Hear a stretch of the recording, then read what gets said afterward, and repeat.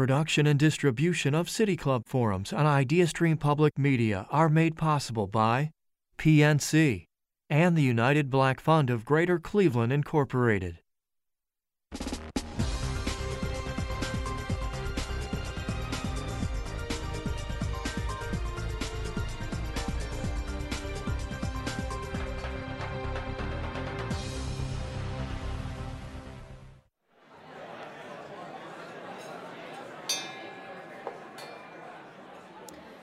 Good afternoon, and welcome to the City Club of Cleveland, where we are devoted to conversations of consequence that help democracy thrive.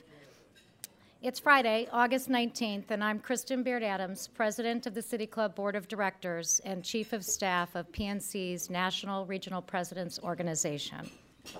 I am honored to introduce today's forum, featuring a conversation with the Cleveland Metroparks Chief Executive Officer, Brian Zimmerman. Known by many as Cleveland's Emerald Necklace, the rich collection, of course, of 18 reservations ringing our great city, the Cleveland Metroparks has earned the distinction of the best park system in the nation, winning the 2021 National Gold Medal Best in the Nation Award for Excellence in Parks and Recreation. As you may know, this is the highest national honor in the Parks and Recreation field, and it's the second time it's been awarded to the Metroparks under the leadership of Brian Zimmerman. I should note that it's also the fifth time that the Metroparks have been awarded this distinction since its founding more than a century ago. This prestigious honor is a clear reflection of the Cleveland Metroparks' long-standing and unwavering commitment to conservation, education, and recreation, a commitment through which it offers thousands of educational and recreation programs and events annually, creates connections to nature and promotes conservation and sustainability, and of course generates considerable economic impact totaling more than $870 million a year.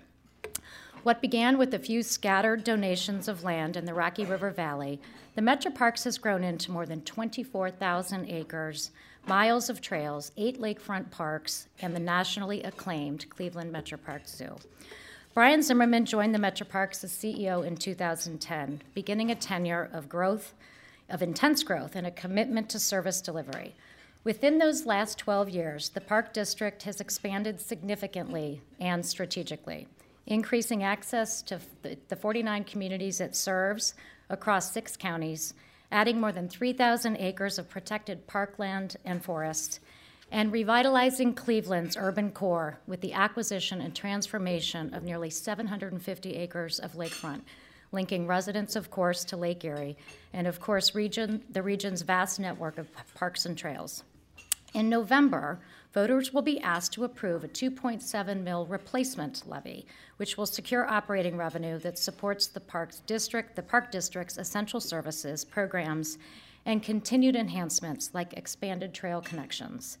Today, we will hear the latest updates on the Park District's continued progress, including its community and economic and, of course, environmental impact. Moderating today's conversation is the City Club's very own Cynthia Connolly, our Director of Programming here at the City Club. If you have questions for our speaker, you can text them to 330-541-5794. That's 330-541-5794, and you can also tweet them at the City Club, and the City Club staff will do its best to work your questions into the program. Members and friends of the City Club of Cleveland, please join me in welcoming Metroparks Chief Executive Officer Brian Zimmerman and the City Club's Cynthia Connolly.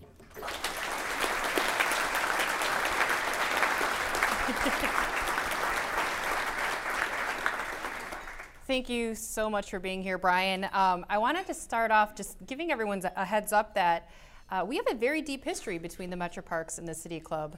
The founder, William Stitchcomb, he spoke here in 1917, just a couple years after we were founded, and was also a City Club board member.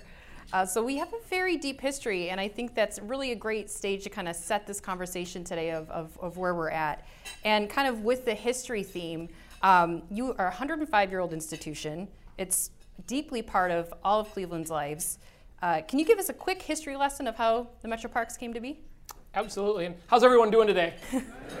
The weather out there is great. We should all be outside in the parks, I think. William Stinchcomb would have really wanted that. I think when we talk about the history of the park and the integration into people's everyday lives, the very first 3 acres came to us in Rocky River Reservation, and now growing to more than 24,444 and still growing. Our team is busy at work. And Kyle's actually here today. He's working on a couple of transactions right now that will continue the transformation of this great park district. But William Stinchcomb, I think he would be very proud, thinking of these last 2 years of the pandemic and finding that place of respite and that place of recreation, being able to find yourself in nature and really listening to what's going on. Knowing that we're a riparian system built off the principles of connecting people, water, and places. We've continued to enhance those offerings, and most recently with work done through partners to enhance Rivergate Park, enhance the towpath. Through the Cleveland Foundation Centennial Lake Link Trail, we've continued to add acreage that matters, connecting people to water and place. So I believe our founder, I'm only the 6th head of this agency in 106 years. He served over 50. I just turned 50, so I can't imagine. His tenure here was really an amazing thing for this community. And you've been with the Metroparks for 12 years? Mm-hmm. That's incredible. Well, today, as our board chair, Kristen Baird-Adams, had mentioned, you've won the 2021 gold medal for best in the nation, the highest ranking, highest honor that a park can receive, the 2nd under your leadership, the 5th in the history of the Cleveland Metroparks. This is obvious when you look at the transformation that has happened, particularly in Cleveland's lakefront. What makes the Metroparks so special? Like, how can it function so much better than other entities in terms of the lakefront specifically? Well, I think there's a number of components that tie in. It's not just one, I would say, secret sauce. I think it's, the staying power from strategic plan and increments of planning. And when we talked about the levy, I think there's some of the things that the voter affirmation that we will seek in the fall. But really, it's excellence in management and leadership. And my team is here recognizing the hard work that they do every day, and all the team members that aren't here. They do all the little things that make the Park District great. And it's a standard by which you're graded on. So it's actually very comprehensive. You can only win it once every 5 years. So if you look at the last quarter century of leadership, we've been held in the highest esteem across the park districts in the country.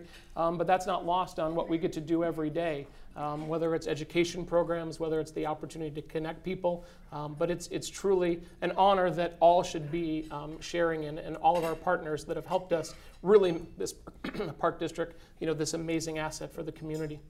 Yeah, I think it was 2013 that there was an announcement that the city and the state of Ohio and you had come together to transfer the governance of the lakefront to the Metroparks. And I remember there just being so much excitement and anticipation of what could be. I live in Ohio City, so when I go to Edgewater, I walk now because sometimes they shut down the parking area because it's in such demand. There's such thirst for this lakefront access. Can we expect more from the Metroparks in terms of lakefront access? I think the answer is yes. I think there's enhancements that we continue to look at, and we kind of starting on the west side with Huntington Beach, one of the original 9, just most recently saw an upgrade in its restroom facilities, now the Noshery, and really creating a placemaking location in that particular area, really taking advantage of the amazing sunsets. I think that's one of the things that we should pride ourselves on, that we are a coastal city, we have coastal resilience. We're not an ocean, but we're on the Great Lakes, and when you look at what's going on in the country right now, out on the West Coast or areas where it's drought or where there's flooding, I couldn't think of a better place to be than Cleveland, Ohio. So, honestly. Having said that, we're not done. The work that we've done, at Edgewater, and when we talk about the opportunity to connect people in place, the Lindsay Family Play Space that just opened last year to much acclaim is a one-of-a-kind play space. And it wasn't designed to be your traditional slide and swing. It was designed to have people interact with each other and be able to play with a level of risk-reward. I called it a good day when you came home, and you weren't too bloody. Your jeans were maybe ripped just a little bit, but you learned about being outside, and you learned to take some risks. And too often we insulate people from having to make decisions. And in that space, in our nature-based preschools that we've most recently created, they're out in nature every single day. So the touching a leaf, jumping over, if it's raining, they're wearing rain gear, their socks get wet. Those are real life things, but it's that integration into it. So when we look at Edgewater Beach House, the work Wendy Park, the Whiskey Island Bridge Connector, very few people will know how hard it was to actually get that bridge built, Dan Moore being one of them, Sean McDermott in the audience being another, to go over an active railroad, albeit one of the most active railroads in the country. That is an extremely hard challenge, but it's now completed, and it's absolutely fantastic. So access, the Cleveland Foundation Centennial Lakeland Trail, coupled with the Red Line Greenway, but continuing moving. We've talked about this community sailing center concept of being able to have people integrated into the water. And then the work we're doing with Western Reserve Land Conservancy, Euclid Beach, Villa Angela, Wildwood, that opportunity to reimagine that space. And not only that, but the Cheers grant, who we're partnering with, lots of different. You're going to hear the theme of this whole talk about partnerships, because we don't do this alone. We do this with many. And the Cheers grant, Cleveland Harbor Eastern Embayment Resilience Study, is really this unique opportunity between East 55th and our East 72nd locations to provide a very new access experience on the waterfront. And our team just most recently secured another $2 million. So we're up to $6 million. The port has acquired $2 million from the Maritime Assistance Grant. There's more opportunity there. The National Fish and Wildlife is now up to $4 million. When it got first announced, it was hard to believe how many people came out of the woodwork, congressmen, senators, all wanting to know how we can continue to move this forward. And it's a symbiotic relationship between the Port Authority, the dredge material. We talk about the interstate, but that's not necessarily what this project is about. Certainly that could be a future study, but recreating some more green space in that particular area, shoring up the shoreline. Yeah, and I definitely want to touch on those partnerships here shortly, but you brought up the Lindsay family play space, and as a parent of a 7 and a 9-year-old, that was like just incredible. It's their favorite place, I think, in Cleveland right now, and I think some other parents would agree. What is the Metroparks doing, with the play space? Is that going to be recreated in other places? How thoughtful and intentional have you been about that kind of intergenerational model of family engagement, for the Metroparks? Great question. At the zoo was actually the very first one, and my wife and I are parents of an only child. And when you have an only child, they don't have that instant bond with a sibling, and so they really have to work hard at friendships and creating things. And I remember there was a water feature, and Carter wanted to use both of them, but he couldn't move the little reeds, and he couldn't pump the water at the same time. So he had to work with another child, and they'd be able work together. So I think part of the nature-based play concept is to be able to think about how you're using the play space, and the way we thought that play space would be used, it's certainly doing it. But we have this area that we call the butt slide area. We thought people would go up it, but it turns out they turn around and they go down on their but that was their creativity, and that wasn't necessarily by design, but it was how they imagined the space. So having said that, the Lindsay family and many others came to to build that with all philanthropic dollars, and our team built it in-house. We're also now looking at a new donor came forward for Huntington, so that play space, the 2 swings out there will get replaced. We also had a family that donated for Brecksville. Almost the very moment that it opened, there were 20 kids that were there. So their thirst and hunger for those outdoor play spaces, and families that can take them and have that very first experience in a park, is a very, very prophetic thing. I grew up using the county parks in Wisconsin and Michigan, and so that's ingrained in you very early on. So when we can catch them there, they will grow with us and hopefully turn into jobs. Yeah, I know every parent is very grateful for the play space, and it's definitely a point of gathering as well for the community. Picnics, I've seen a lot of picnics, birthday parties, everything down there, so it was a really great transformative space. Moving into Irishtown Bend, another transformative project that we're seeing currently take off. Before it was like a knotweed choked hillside, dumping into the Cuyahoga. A lot of concerns about the sewer line there with the sewer district. What did it take to begin moving the needle, particularly with Irishtown Bend? I think if we can go back just a few years ago when Cleveland Metroparks put in with its partners the Reconnecting Cleveland plan. It was really about how do we take from what we know about the towpath and its conductivity to all these different communities and actually bring it around to the lakefront. And so that spurred a conversation in the mayor's office, really bringing the teams together. And I don't believe that representatives from any of the agencies had gotten together before. So the port was there, City of Cleveland, the sewer district, the state of Ohio, Land Studio, Ohio City. Everybody was there to talk about, it was really about the trail kind of concept first, also looking at the stabilization. Now that's morphed into a number of different things. It wasn't without its challenges. Our friends at the West Creek Conservancy, Cuyahoga, or the Cleveland Metropolitan Housing Authority, the land, we had to bring all of the land into play into the confines. Certainly there's one parcel that's still in negotiations right now, but we look forward to hopefully bringing that to conclusion so that this stabilization, the factor of safety, we have one of the highest capacity steel mills, if not the most capacity steel mill in the country, that there's a tremendous amount of jobs that we need to be protecting. It's a federally navigable channel, but it has this amazing opportunity to, I would say, create this amphitheater look into downtown Cleveland like no other park in America can do. Yeah, it's a really gorgeous view when you're down there, especially at Merwin's Wharf, which is another space that has transformed over the last decade. You mentioned a lot of the partnerships, Northeast Ohio Regional Sewer District, Port Authority, Ohio City Incorporated, Land Studio. These are public, private, nonprofit entities. How have those partnerships changed over the last decade? I mean, most of it you can see here today, the people that have come out to hear the conversation. Without partners, it's very hard to do anything. And I think when I came to town, it took a few years to help develop the relationships. And there's a authenticness of Cleveland, and you're only one remove from that next person. And I think when you see the ability to connect the dots and the willingness to, for lack of a better word, lean into hard projects. Irishtown Bend is a hard project, and leading into some of these others, the towpath took decades to get done, but there was a staying power of Tim Donovan and Ken Silliman, and there were a lot of folks that brought those things forward.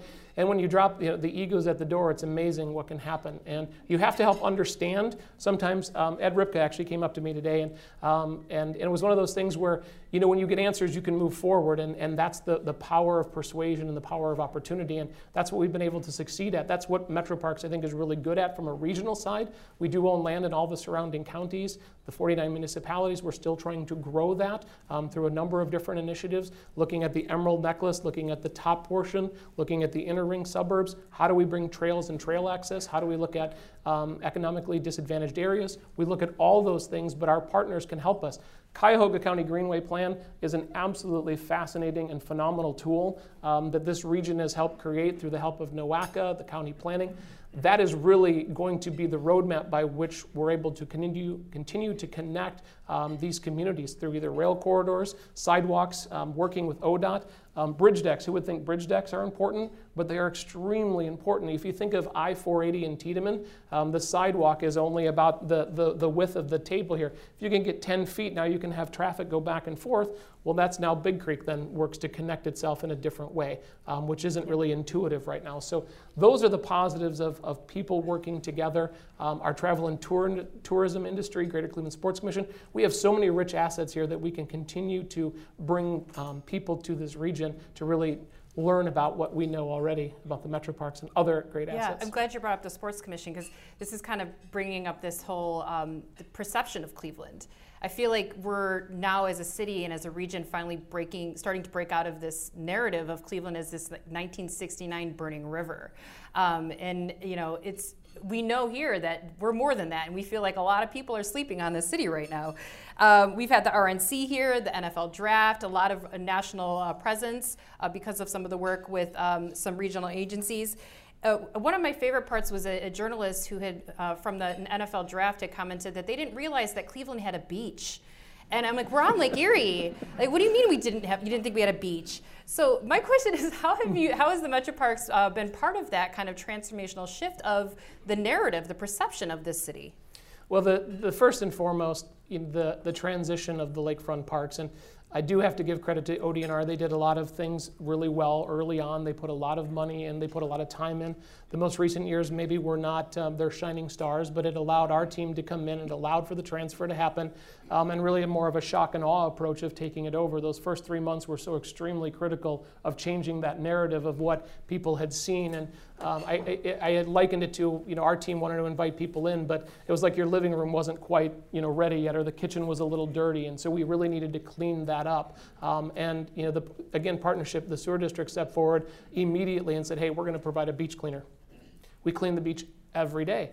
Before it was once, maybe twice a year. And that changes the narrative of perception. And then you look at the factors of safety and the opportunity. And when you talk about now the crowds and things that are going on, it creates a really unique place. But one of the pivot points was the gay games that came to town, and we partnered with the Sports Commission and Destination Cleveland, and we put a calypso band on the beach.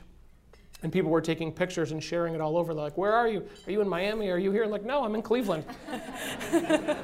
I'm like, hell yeah, we're in Cleveland. But it was so neat to see the paradigm shift just even of that event, because the sunset was one of those most, amazing ones that set right over the Gold Coast, which, again, we set the beach house with the best views, the bridge deck connecting to the community to bring that together. But it's all been very, I would say, very strategically laid out. And the work that we're going to do in Euclid, Villa Angela, and Wildwood, bringing that forward, the work that Mayor Cervenik and Mayor Holzheimer-Gale are doing in Euclid, it's not the work of one, it's the work of many. And there's always partners, there's always things that you can't see, i.e. some of the sewers and utilities, and they're a strong partner. I thank Kyle for coming out today, because that matters. And when you can do those things together, you can incrementally grow. Yeah, we always joke that Cleveland is definitely Miami. LeBron said Cleveland is the same as Miami, and this is one movie with Bill Hader. If anyone's seen it, it's hilarious. Jumping to 2020, you had a record-breaking 19.7 million recreation visitors. Record-breaking. Do you see any staying power in that shift, and particularly how Clevelanders and those in our state are interacting with the outdoors? Did something happen in 2020? Yeah, there was a little thing. A little thing happened. I think back again to our founder, and his picture hangs right outside of the boardroom. I think he would look down very favorably as to what's happened over time. The fact that there were 24,000 acres, that people were able to have that place to go.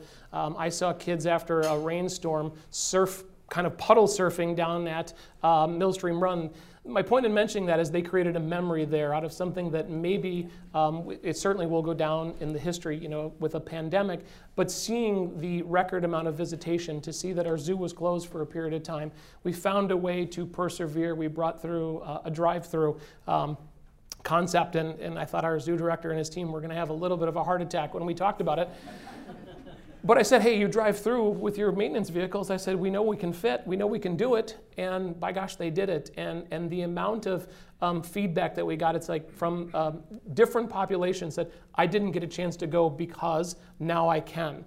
I will tell you the very first story, the very first car that goes through, there's a little boy standing right on the armrest right through the sunroof. And the police are like, what do we do? And I'm like, you do nothing. Just let him wave, let him keep going. It was fascinating, and it was inspiring, because that's what we wanted to see. The animals miss that interaction, the exhibits. It's really, truly, a very unique opportunity to kind of see that big picture. But 2020, 2021, golf certainly boomed. It had that really neat rebound effect. Very interesting things came out of it. We used to have 8-minute tee times. We moved it to 10-minute tee times. We actually have a much higher customer satisfaction and a throughput rate. And so those 4.5-hour rounds are now hopefully 3:53, 4, somewhere in there. So we've tried very hard at that. The chalet time. There's so many things that we learned out of it. And I think that's how you grow when something like that happens. And to see all of these wonderful visitors that have created memories. We have Touch a Truck coming up this weekend, Asian Lantern Festival, Wild Winter Lights. Certainly we have something for everyone, to come enjoy and continue to grow. Yeah, absolutely. How's Metroparks managing with staff? I know that's something that's always been a struggle for a lot of industries right now here in Cleveland since the pandemic.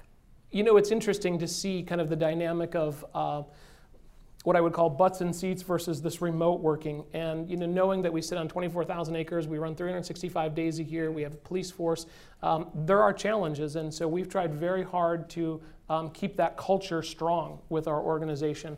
And we have most of our staff in. We've been able to hire, we've been able to recruit. Certainly we are always working on our diversity initiatives. The most recent hires, we've got over 40% women. Our diversity rates are continuing to grow. We've created programs that are tied to that. Our IDEA committee, we went through a workshop with Enlightened Solutions. So we're trying to really mimic our community. We have a very high retention rate. So many people come to the Cleveland Metroparks, they start and finish their careers here. So when you get that opportunity, we would challenge you to please apply and try to be part of it. We're looking at continuing to grow our hot lunch program. For the very first time, our outdoor experiences team did that. And that's what I was talking about, the kids and the kids experience. If you have that early on park experience and you see people that look like you, you will continue to grow with the park district with park experiences. And I think that's our way that we'll continue to hopefully thrive in diversity and thrive in these communities going forward. So there's a very unique opportunity. Certain positions are harder to fill than others, which most people know about, but we try very hard to meet where core value number one is our guest focus. And you rely a lot on volunteers. I know the last 10 years, I think you had 1.1 million hours logged for volunteer hours. It's truly an impressive thing, and I have to thank all of our volunteers, our trail ambassadors, our docents, and I do not want to forget anybody because they'll remember it. It's like, hey, you didn't mention, but thank you to all of our wonderful volunteers. They do an amazing job giving hours and time and collecting data, whether it be at our zoo, on the movements of the gorillas, whatever it happens to be. They find their true passion in being able to do that. So we very much appreciate our volunteer program. You can volunteer to log the movements of the gorillas at the zoo. Yes. That's awesome. And I will tell you, they are very passionate about it. They have an iPad, and they're taking very good notes of who's playing with who's being nice with the other one, how many times has Kayembe moved. So it's a very unique thing, but it's very important to have that data. I think I saw Chris in here somewhere. I think we might be chatting. So we're talking about equity, particularly in green space. I know that the Metroparks has acquired 2,300 acres, I believe, over the last 10 years. How are you making sure that the green space that you're acquiring is in the communities that need it most? It's interesting, coming to Cleveland from Milwaukee, the park system there was very different. I worked for a county government that had a county executive and 19 county board supervisors at the time. There was 156 parks, and a park could be something that may be even smaller than this that was considered a park. Being a regional entity, sometimes there's misconceptions about what we do and what we don't do. We've had some challenges in certain communities. It's like, well, we really want you to be in, and we want to be in all communities and serving, but not all locations are quite right. And one great example is we're working in between Parma and Seven Hills to connect 400 acres of the West Creek Reservation through a trail connection through West Creek into Seven Hills. Seven Hills then can take us further potentially into the towpath, which then connects all of those things. When you look at some of the built-out environments, there are challenges. There are very much challenges, but our partners at the city, our partners at the county, when roads are rebuilt, can we get protected bikeways that can help connect? There are areas where Garfield is a great example, where the towpath ends on the top of Warner Hill, working with our partners to take Garfield Boulevard down to that particular reservation. What's not too far from there is Carouge Park off of I-480. So there are more opportunities, and I think if we can keep seeing the future through looking forward and not looking backwards about what hasn't happened, let's look forward to what can happen. Again, the Greenprint plan from Cuyahoga County Planning, that actually helps give us the roadmap of where to do some of these strategic acquisitions. Another great example is the work that we've been doing for a number of years in East Cleveland. We're trying very hard to see where we can have a synergistic relationship with Forest Hills Park on the East Cleveland side, and we'll see where that continues to grow from there. Yeah, I'm glad you mentioned the towpath. I feel like the towpath is the spine of the community of Cleveland and in Cuyahoga County and among others. What is next for the towpath? It's 101 miles now, correct? And is it done? For those who don't rapidly digest all the news about the Metroparks, is the towpath trail done? Well, first and foremost, it's not just the Metroparks. The city of Cleveland, Cuyahoga County, and Ohio and Erie Canal were the kind of the final four that helped muscle it through the last six or so miles into what's now Canal Basin Park, and there were many works of art to get funding through NOACA and all of the other agencies to help to do that. the ultimate goal would to be at least the 3 Cs, Cleveland, Columbus, Cincinnati. That would be a very unique opportunity. We've talked with Marcy Kapter about can we continue to work on the northern rim over to Toledo area, and certainly down through to Pittsburgh those would be continuations of this, and hopefully that work will continue. But the towpath, I believe there'll be a grand opening of the Canal Basin Park that was a partnership of design. There's also boat docks. For the very first time, we'll have Cleveland Metroparks will have its own boat docks there. We got a maritime a grant through the big boating infrastructure grant. So we're trying to provide safe access for boats and then meet people and bikes at the same location. So the towpath will definitely be something that whether it's in Slavic Village, whether it's the trail that will parallel Broadway. I think there's more opportunities to continue to connect to that wonderful regional asset that goes right through the national park, 9th most visited park in the country. Yeah, it's kind of like the Sagrada Familia in Barcelona. It will never be done, ever be done. The zoo. I can't leave this conversation without talking about the zoo. What is the priority right now with the Metroparks and the zoo? Well, there's a number of projects that we're working on right now. We're actually finishing up a $3 million addition to the administration facility to have guests flow through better and have the opportunity to have an auditorium that looks and feels just a little bit different, more to modern standards. We're also working on a $7.5 million bear exhibit that was really fully funded by our partners at the Cleveland Zoological Society. The work they do for the last 50 plus years have been truly remarkable and helping complement the animal exhibits, whether it be the Daniel Maltz Rhino Reserve, whether it's the new dome that went on top of the rainforest.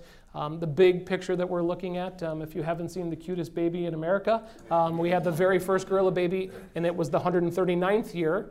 Now we're 140, but to have the very first baby and to see how our teams shepherded that child through, the baby gorilla through some very tough kind of health issues, the surrogate mother. I don't know that there's a better team in the country that took care of that. So we're looking at building the new gorilla exhibit, a new front entrance with our partners at Cross Country Mortgage, a new orangutan exhibit. So there are, I would say, very big, lofty goals, and those things will then help be supported certainly by the levy that will be coming this fall.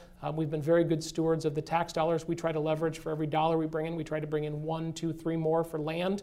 We try very hard to, we have our clean audits. We have a budget book that we put together. So we work very hard at doing the work for the community. That's great. Moving into kind of where we are right now, we are in an election year. Back in 2013, I know that there was a levy put on the ballot for the Metroparks, and there will be one again this November. Can you explain to our audience and our listeners what that is, what it means, and maybe what it is not? So it's a great question. So we have had true voter support for, we have not lost a levy in our history. So we're very much appreciative of the community support that the Metroparks has. It's not lost on where we need to keep going. So the ask in front of the voters for the levy will be, it's 62% of our annual operating, so it's a big part of it. We have about 30%, so 60-30 is our earned revenue. So when we have the zoo, zoo tickets, golf, that brings part of it, and then our grants and donations make up the other part of it. It's a $2 increase per 100,000 per month going forward, and it really equalizes the tax valuations at the 2.7, so it freezes it now for the next 10 years. So it gives you more opportunities to do the work that you've been doing and the progress we've been seeing for the last 10 years. It allows the next 10. It allows us to continue to be fiscally responsible, protect the assets that have been built for 105 years, and it allows for growth in the communities that we are looking to try to add to the Emerald Necklace. Great. What's next? What are you most proud of right now? Well, there's so many things to be proud of in this historic park system. I'm proud of the staff every day, the work that they do to bring to the community, whether, like I said, the nature-based play space, the nature-based preschool. Those things really matter, integrating kids into the fabric and letting them grow with us. Certainly challenging ourselves after we got through the pandemic. We really didn't stop. We had more ribbon cuttings, I think, that year. Our team didn't stop moving between Western Reserve Land Conservancy, adding what I would call a very blighted area of Old Brooklyn and bringing that online for the community. That's truly one of the hallmarks of partnership. I think the completion of the connection to the Lakefront should go down as one of the top achievements. So there's a lot of things to be proud of, but there's a lot of things to look forward to. Garfield Park Reservation, we're doing a big renovation there. We've got work to do on the Hinckley Lake Dam. That's now going to be 100 years old. So our goal is to continue to be fiscally responsible, debt-free, and protect the assets of the community. And we're going to get ready here for Q&A, and I do want to just ask one more quick thing before we get started, and you guys can think of your amazing questions. I'm sure you have. Of all the things that you just named, all those opportunities, all those things coming up, what's one of the things you're looking forward to the most? The gorilla exhibit at the zoo. I think having the chance to go to Rwanda and see them in their natural space, and you see how precious and fragile the collection of animals or gorillas in the world really are. We are really that very unique opportunity to help tell the story of conservation, tell the mission of the zoo, but to provide a much better habitat. So that is by far and away the next best thing. Now, there's cheers and guard. There's a lot of things that go there, but certainly that work. It's like asking you to pick your favorite kid. So sometimes that's easier said. I only have one. We're about to begin the audience Q&A. Today, of course, we are hearing from Cleveland Metroparks Chief Executive Officer Brian Zimmerman about what is next for the Cleveland Metroparks. Moderating the conversation is Cynthia Connolly, Director of Programming for the City Club. We welcome questions from everyone, City Club members, guests, and those joining us via our live stream at cityclub.org or our radio broadcast at 89.7 ideastream Public Media. If you'd like to tweet a question, please do so at the City Club. You also can text your questions to 330-541-5794. That's 330-541-5794. And the City Club staff will do its best to work your questions into the program. May we have the first question, please? Hey, Brian, great job.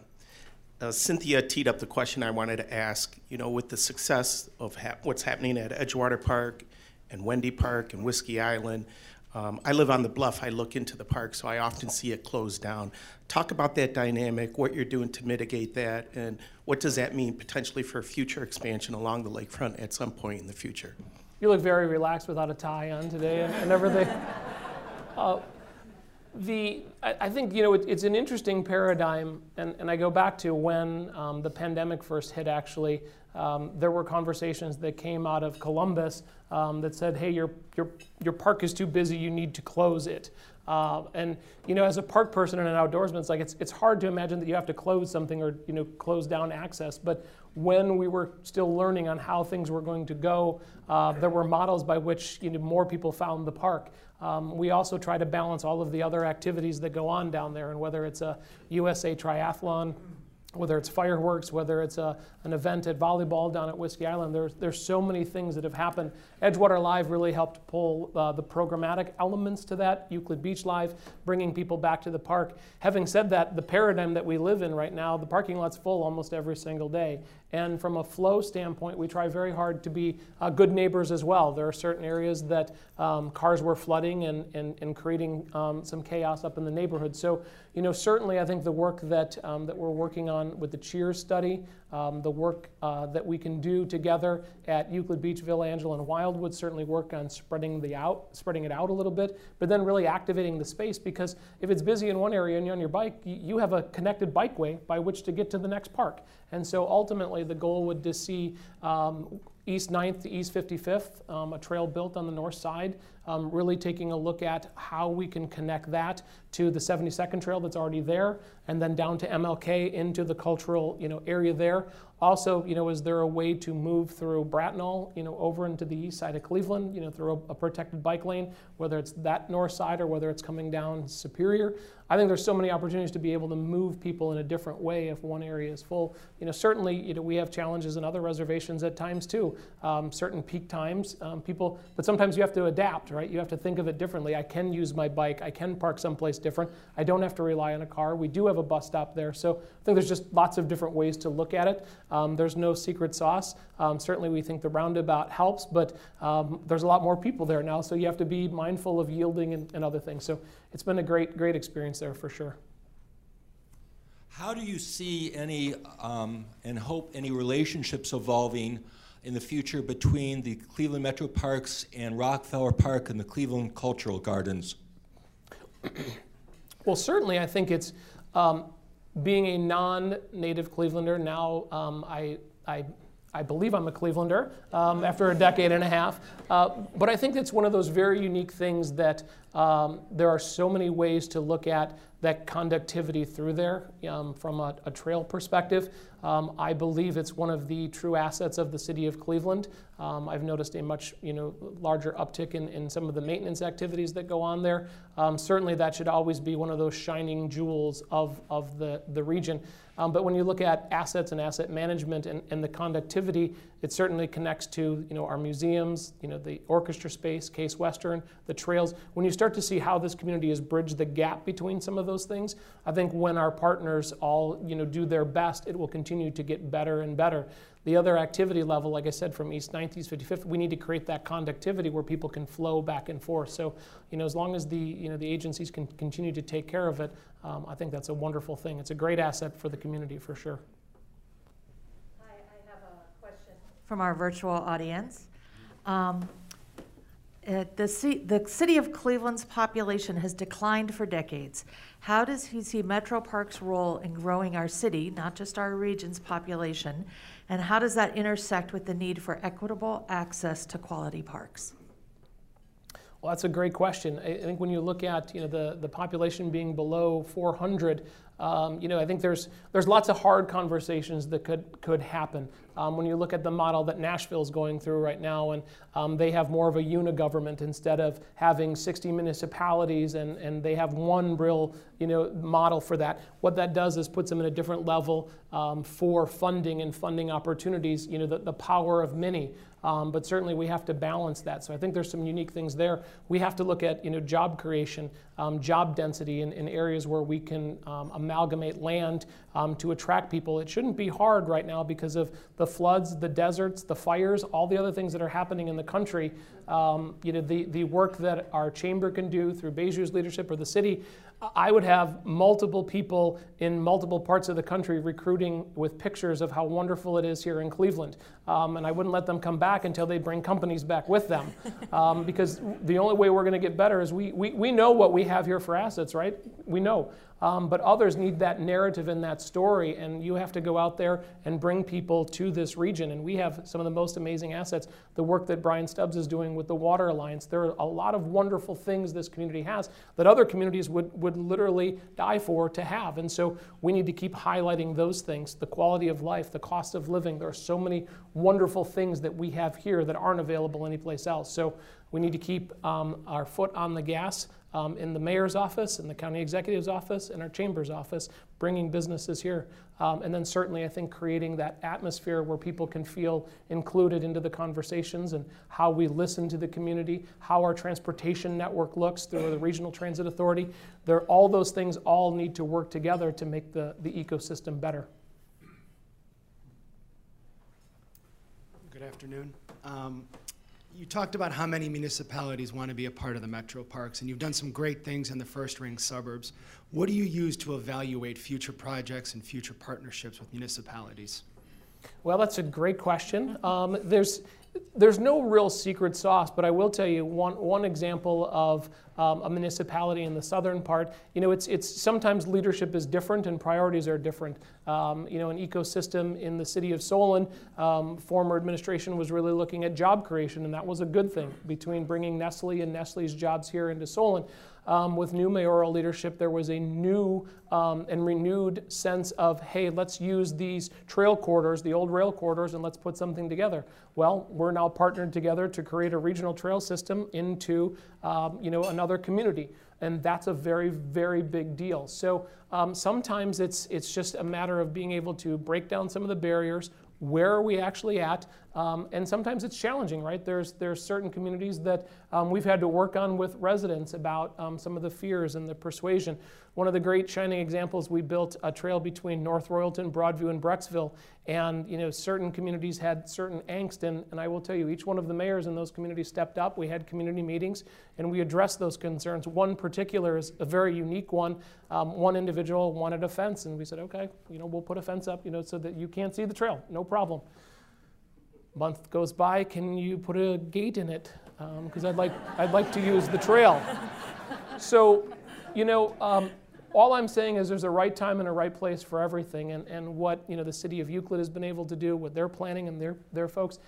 It's truly remarkable, the power of persuasion, but it should not be lost on us the fact that regional partners help, and so the Clean Ohio funds that come out of the state of Ohio, Grace Galushi's leadership at NOACA, that is an extremely important tool by which we're able to bring trail funds here. So it's not just our funds, meaning the taxpayers, it's funds that can come from others. The Cleveland Foundation brought $5 million, the Gunn Foundation brought $2 million, Wendy Park brought $3 million. That's $10 million of private funds, philanthropic dollars that help build trail and trail networks. So when we continue to leverage that 1, 1, and 1, we get to 3, 4, and 5, and that's a big deal. So it's a very interesting question. We're working in Maple Heights right now, and to see the level of success that we've had at Dunham Park and how it can connect to our Bedford Reservation.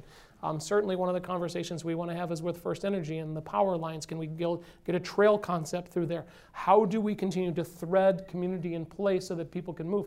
No one really wants to go out on a trail experience to point A and point B, go out and come back. They want more of a loop experience. I think we need to continue to look at that. The downtown, this redevelopment concept where we're talking about the Browns and the land bridge and all of those other things. There's just a very unique dynamic between, the road that we have there, the station that sits there. We really need to, really put pen and paper together of how that's the Green Ribbon Coalition, the City of Cleveland, and a whole host of others are looking at it. But, at some point in time, we got to put our foot on the gas and do something. We've been talking, I've been here 10 years, and it was talked about many times over, many decades. So at some point in time, let's do something. You can do it 3 times and get it right versus 1 time and never do it at all. And that's what we're being challenged with. So I think we need to resolve some of those big picture issues and make some of those things happen. So I went in a very long-winded fashion to answer your question, but we're always open for business. We're always open to work with communities, to try very hard to bring the assets the Emerald Necklace has, and we want to be in the communities that we're not serving yet. Speaking of doing something, we have a small problem in Greater Cleveland with the deer population. Short of reintroducing wolves into the Greater Cleveland area, is there a plan to control the deer population? I was waiting for that question, actually. I think there's a number of different ways to look at this. The ecosystem that Cuyahoga County sits in is a more built-out environment. And certainly I think that spurs emotions on a lot of different ways, right? A lot of different ways of management and how to work through things. And certain communities have tried certain things, and I think we've had a program for more than 2 decades, and we've now partnered with some sportsman clubs to create some other ways. People talk about contraception. That's not necessarily the most highly effective way, but certainly I think there's an ecosystem balance that we try to strive for. They're highly adaptable creatures. They can look both ways before crossing the road, and so I think it's figuring out how to be able to see flora and fauna, whether it's geese, whether it's other things. We try very hard to promote people not to feed them. That should not be a natural instinct. They should not walk up to the back of your house and knock on the door and say, hey, where's my corn today? They should be more wild. So I think there's a balance between the relationship of people and the ecosystem. So. I got a question. Irish Town Bend, and the gentleman just mentioned about doing something. I guess it's a month ago or so, cleared it out, took all the kudzu out, looked fantastic, chipped, removed it, did this whole thing. It was magnificent. Kudzu's back. Is there anything we as citizens, the city, the county, you, can move this project along? Because that park that they're going to put in there is magnificent. We went through all those planning sessions, and Lorraine Road, 25th Street, Lorraine Road, it's going to be all redone. Ohio City will change because of that. What can we do? Well, that is a very good question. I will be very careful in my words. When you look at an opportunity to create something that is world class and honestly not been done before, certainly the clearing was in front of the work that we need to stabilize from the Cuyahoga River, the factors of safety. When we look at the opportunity to keep one of our largest employers, ArcelorMittal, we have to be thinking about the context of keeping an open river. And so those things are extremely important, and the park design becomes somewhat secondary over time. I think there's certainly an opportunity that we're working very hard at from a discussion standpoint. There is one very small particular parcel of land that sits on the top that is currently in litigation that we're trying to work through a resolution. But it's in the court system right now, so that's a process. But the clearing has begun. Another building will be coming down here hopefully in the next 30 to 60 days to continue to show some progress there. Certainly I think there's a want to see it go faster. If this were to happen on a more grand scale, if the slip does occur, the way the experts are at least talking through, that's catastrophic. That actually goes back to the Clean Water Act of what we didn't do for this community.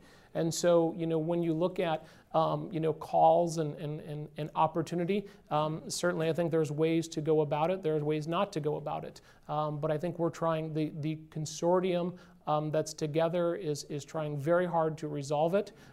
We have to have a willing participant on the other side. A negotiation, for those of you who are married or in partner status, it's not always one way, right? You have to be able to work through this, and I think that's what's really on the table right now, because it's where this community needs to get to long term. It needs to happen with a tenor and pace that's maybe faster than what's going on right now that anybody would like, but just know that everybody is working very hard at it, and we understand what it could. It will make international news if it happens in the fashion that it could. I have a question. I would like to know, how will the Metroparks partner to engage more of the CMSD high school students in the parks? Great question. Thank you. So one of the things that we just most recently were with Eric Gordon, our first T program at Washington Park Reservation, there was a school there. It actually sits in the village of Newburgh Heights.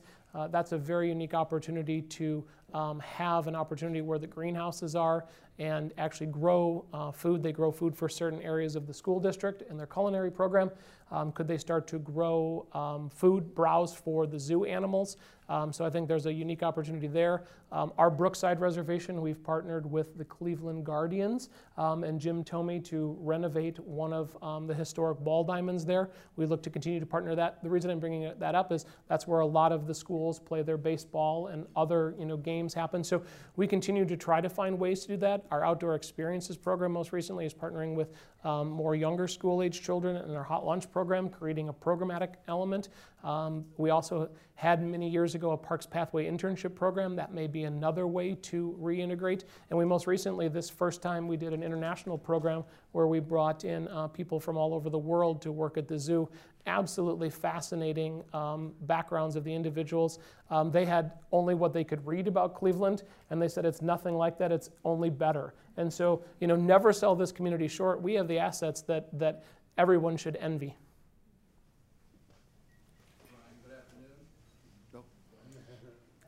Afternoon, I can take them both at the same time if you like. The first time I came down to Edgewater and saw what Metroparks had done there, it was just so awesome. 64 years I've been in this city, and Edgewater was never anything we were proud of or was usable. It was really a mess. And what you did there was equal to the first time I saw wheels on a suitcase. I was like, whoa, this is so obvious, right? Why didn't anybody see this? It really was fascinating the first time I saw it. And I just know that you're, I just like a commitment that you're staying here in Cleveland. Because, we desperately need people. You not only build bridges and paths, you connect cities and people. And that's a very difficult thing to do in this market, to get people to cooperate and work together. And I know your first statement is always we have to build trust first, and you've managed it. And we really do need you to stay here. So I hope that the board and the city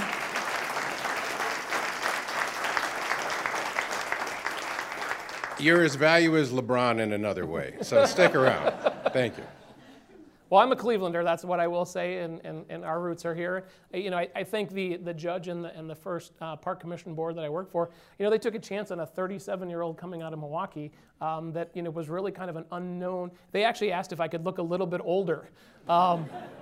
I was like, wow, that's a unique task. I can do a lot of things, but I don't know that I can quite do that. But it's been a great run, and certainly I don't think we've even hit our stride yet. There's more to do.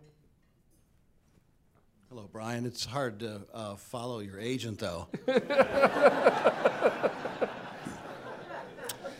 Thank you for your leadership. I think it would not be an understatement to say everything the Metro Park touches turns out spectacular. One of the things I'm really impressed with is what you're doing with the golf courses. Several golf courses, right? But I'm interested in whether you see the role of expanding recreationally beyond golf. I have an example or two if you're interested. Yeah, I certainly am aware. It's this very unique balance between the CE&R, conservation, education, and recreation. Our agency isn't necessarily this most active. Golf has been with us for almost 100 years now. We certainly do ball diamonds, but we're not necessarily in organized sports.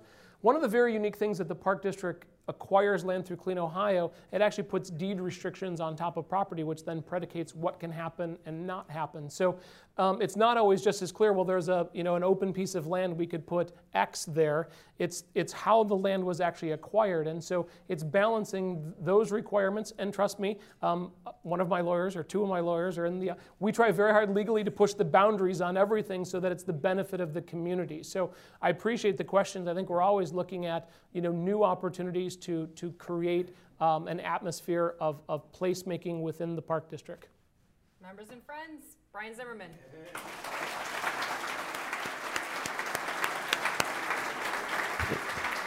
Thank you, Brian Zimmerman, for joining us today here at the City Club of Cleveland. We would also like to welcome guests at the tables hosted by the Cleveland Metroparks, Green Ribbon Coalition, Huntington Bank, Land Studio, Macaulay and Company, and the Northeast Ohio Regional Sewer District. Thank you once again to Brian Zimmerman, and thank you, members, guests, and friends of the City Club. I'm Kristen Baird-Adams, and this forum is now adjourned. Thank you, Brian. For information on upcoming speakers or for podcasts of the City Club, go to cityclub.org.